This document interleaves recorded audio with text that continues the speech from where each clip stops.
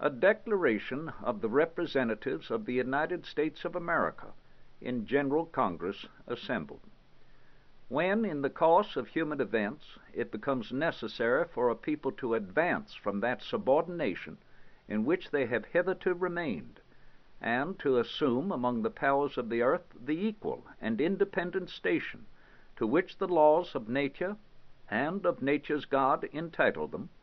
a decent respect to the opinions of mankind requires that they should declare the causes which impel them to the change. We hold these truths to be sacred and undeniable: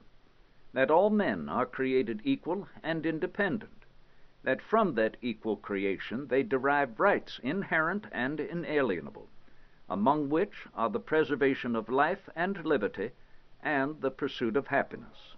that to secure these ends governments are instituted among men, deriving their just powers from the consent of the governed; that whenever any form of government shall become destructive of these ends, it is the right of the people to alter or to abolish it, and to institute new government, laying its foundation on such principles, and organizing its powers in such form as to them shall seem most likely to affect their safety and happiness. Prudence indeed will dictate that governments long established should not be changed for light and transient causes, and accordingly all experience hath shown that mankind are more disposed to suffer while evils are sufferable than to right themselves by abolishing the forms to which they are accustomed. But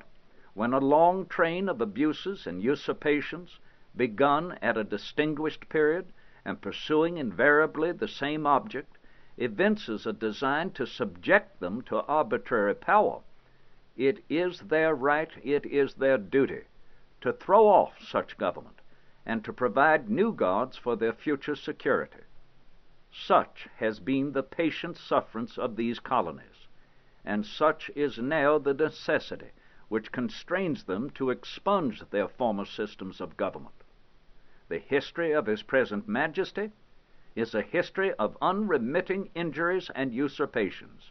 among which no one fact stands single or solitary to contradict the uniform tenor of the rest, all of which have in direct object the establishment of an absolute tyranny over these states. To prove this, let facts be submitted to a candid world, for the truth of which we pledge a faith yet unsullied by falsehood. He has refused his assent to laws the most wholesome and necessary for the public good. He has forbidden his governors to pass laws of immediate and pressing importance, unless suspended in their operation till his assent should be obtained, and when so suspended, he has neglected utterly to attend to them. He has refused to pass other laws for the accommodation of large districts of people, unless those people would relinquish the right of representation, a right inestimable to them, and formidable to tyrants alone. He has dissolved representative houses repeatedly and continually for opposing with manly firmness his invasions on the rights of the people. He has refused for a long space of time to cause others to be elected, whereby the legislative powers, incapable of annihilation, have returned to the people at large for their exercise, the state remaining in the meantime exposed to all the dangers of invasion from without and convulsions within. He has endeavored to prevent the population of these states, for that purpose obstructing the laws for naturalization of foreigners, refusing to pass others to encourage their migrations hither, and raising the conditions of new appropriations of lands. He has suffered the administration of justice totally to cease in some of these colonies, refusing his assent to laws for establishing judiciary powers. He has made our judges dependent on his will alone for the tenor of their offices and amount of their salaries. He has erected a multitude of new offices by a self-assumed power, and sent hither swarms of officers to harass our people and eat out their substance. He has kept among us in times of peace standing armies and ships of war. He has effected to render the military independent of and superior to the civil power. He has combined with others to subject us to a jurisdiction foreign to our constitutions and unacknowledged by our laws, giving his assent to their pretended acts of legislation, for quartering large bodies of armed troops among us, for protecting them by a mock trial from punishment for any murders they should commit on the inhabitants of these states, for cutting off our trade with other parts of the world, for imposing taxes on us without our consent, for depriving us of the benefits of trial by jury, for transporting us beyond seas to be tried for pretended offenses, for taking away our charters and altering fundamentally the forms of our governments,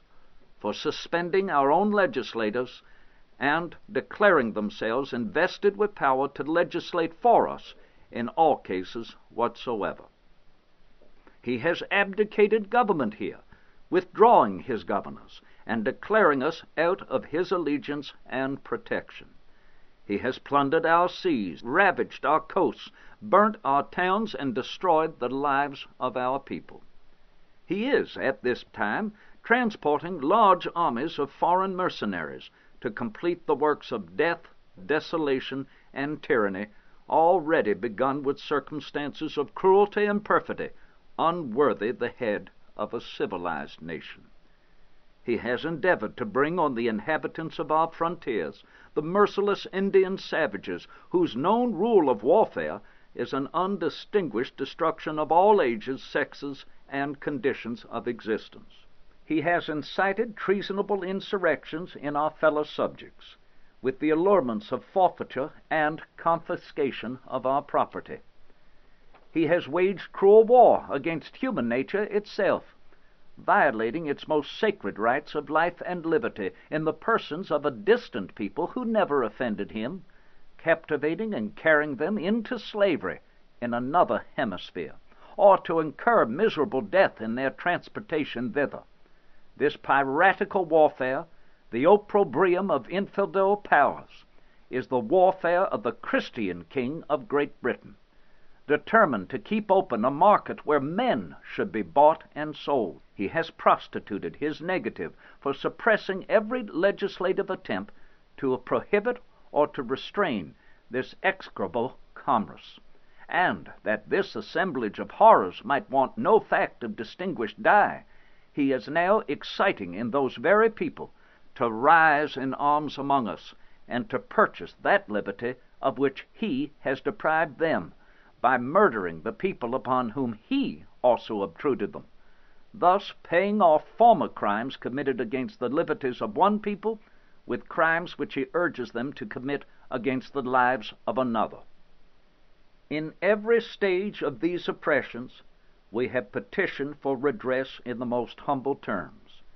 Our repeated petitions have been answered by repeated injury.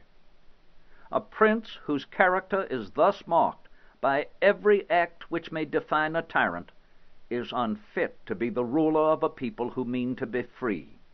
Future ages will scarce believe that the hardiness of one man adventured within the short compass of 12 years only on so many acts of tyranny without a mask over a people fostered and fixed in principles of liberty. Nor have we been wanting in attentions to our British brethren. We have warned them from time to time of attempts by their legislature to extend a jurisdiction over these our states. We have reminded them of the circumstances of our emigration and settlement here, no one of which could warrant so strange a pretension, that these were effected at the expense of our own blood and treasure, unassisted by the wealth or the strength of Great Britain, that in constituting indeed our several forms of government, we had adopted one common king, thereby laying a foundation for perpetual league and amity with them, but that submission to their parliament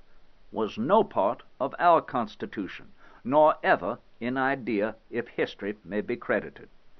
And we appealed to their native justice and magnanimity, as well as to the ties of our common kindred, to disavow these usurpations which were likely to interrupt our correspondence and connection. They, too, had been deaf to the voice of justice and of consanguinity, and when occasions had been given them, by the regular course of their laws, of removing from their councils the disturbers of our harmony, they have by their free election re-established them in power. At this very time, too, they are permitting their chief magistrate to send over not only soldiers of our common blood, but Scotch and foreign mercenaries to invade and deluge us in blood. These facts have given the last stab to agonizing affection, and manly spirit bids us to renounce forever these unfeeling brethren. We must endeavor to forget our former love for them, and to hold them as we hold the rest of mankind, enemies in war, in peace friends. We might have been a free and a great people together, but a communication of grandeur and of freedom, it seems, is below their dignity. Be it so, since they will have it. The road to glory and happiness is open to us too. We will climb it in a separate state, and acquiesce in the necessity which pronounces our everlasting adieu. We, therefore, the representatives of the United States of America, in General Congress assembled, do, in the name and by authority of the good people of these states, reject and renounce all allegiance and subjection to the kings of Great Britain and all others who may hereafter claim by, through, or under them. We utterly dissolve and break off all political connections which may have heretofore subsisted between us and the people or Parliament of Great Britain. And finally, we do assert and declare these colonies to be free and independent states, and that as free and independent states they shall hereafter have power to levy war, conclude peace, contract alliances, establish commerce, and to do all other acts and things which independent states may of right do. And for the support of this declaration, we mutually pledge to each other our lives, our fortunes, and our sacred honor.